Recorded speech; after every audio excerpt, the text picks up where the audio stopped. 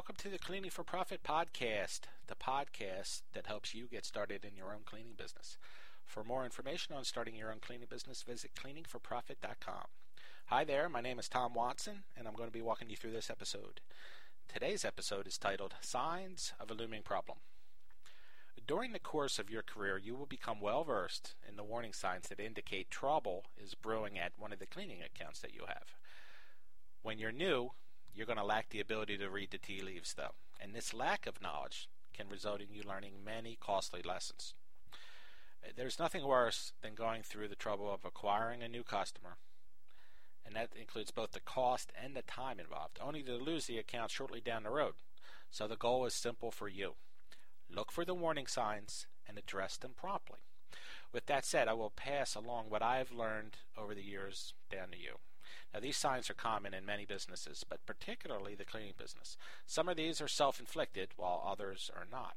So, without further ado, here we go. The first one is an increase in complaints.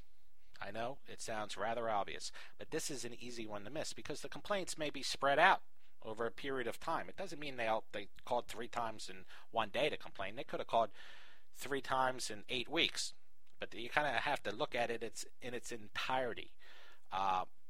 Because it's easy to just write it off. Oh, they haven't called and complained in a while, but you really can't. You really almost have to do your best to have a 0 complaint ratio, so to speak. You want to take every single call seriously, because customers don't take time out of their day to complain about nothing. If they think there's a problem, then there is a problem. So you got to let them know you care and are taking these complaints to heart, and you do that by just fixing the problem. Okay, lip service is cheap, and solving the problem is what you need to do. So an increase in complaints is something to look for, and it doesn't all just mean in 1 week.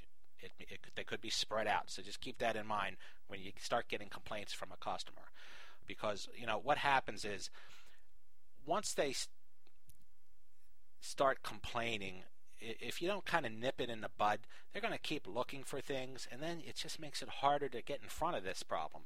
So you want to just solve it right away, because the longer it goes on, they're going to start looking for other things, and then it just spirals out of control. So nip it in the bud.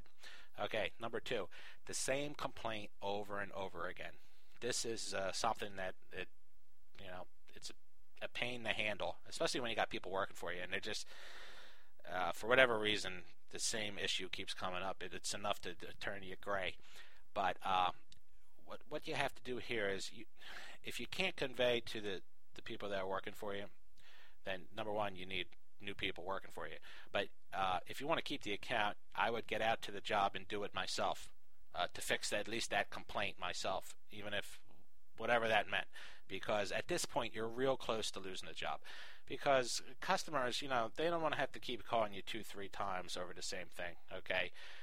Because what will happen is you'll think, oh, they called me 3 times and now things have calmed down. But in the background, they're getting bids for a new cleaning company, and you're out the door. It may only be a month or 2 later, but they're doing their homework to get you out the door. So avoid having the same complaints pop up. I know it's kind of similar to the first one, but the first one, the increase in complaints, is kind of a general complaints, where they're just picking this and picking that. This is the same complaint over and over again. Just avoid that at all costs. Solve it the first time.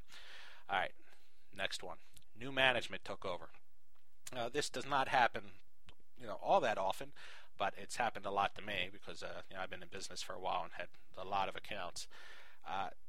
You have to understand that you have employee turnover, or you will once you get going, and so do the customers you work for, and that may mean management. So what you have to do is just re-earn their trust all over again. It may not be fair, but that is life. So introduce yourself and let them know you can count on you. All right, next one. New ownership took over. I've had this happen a few times. This is even more serious than new management, because a lot of times new ownership, they got their own people that they want in there. They don't want to be writing, they may be owning a whole bunch of different properties, and they just want one cleaning company check, just to cut a check to one company, not to a whole bunch of different ones. So what you have to do here is just make sure you follow the work schedule to the letter. I would go out there and introduce myself as soon as possible, Ask them if anything needs to be done differently, and again, earn their trust all over again. And then the chips will fall where they may. But at the end of the day, you want to make sure you did everything you could to keep the account. Even sometimes it'll be enough, and sometimes it won't. But again, that's life. All right, here's another one. The customer wants a new cleaner or a new crew. This will happen from time to time. Now, this is kind of a good sign. It kind of means they're kind of putting a fig leaf out to you. They're willing to work with you. But to play along, you're going to have to give them their wish, which means getting new people in there. Because keeping the same person or crew in there against their wish shows that you don't care to them.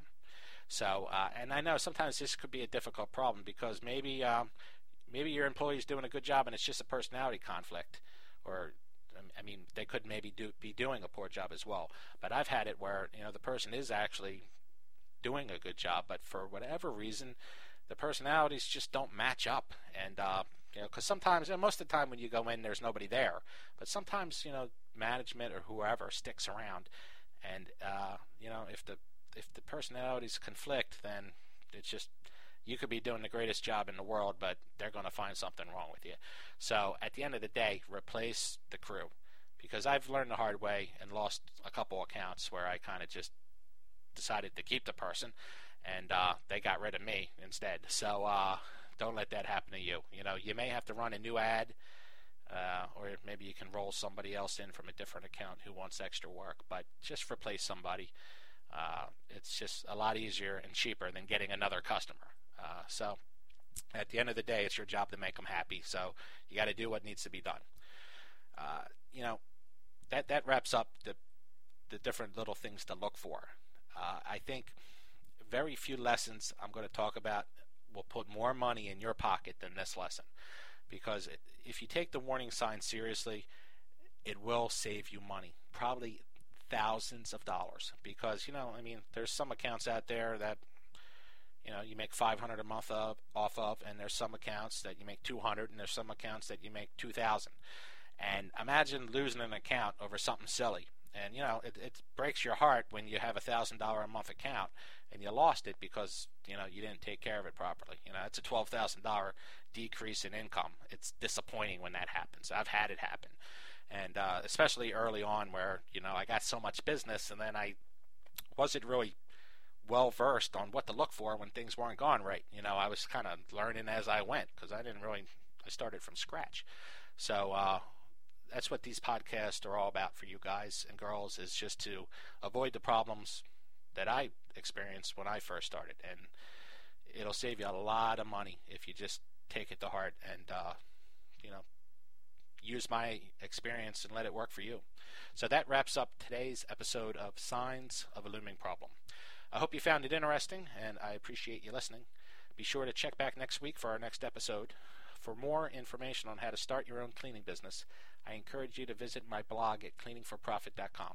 Just click on the blog section for my latest posts. Should you have any questions or comments about this episode, just visit my website and go to the Contact Me page. I look forward to hearing from those of you who touch base with me, and I'll talk to the rest of you next week. Thanks again for tuning in.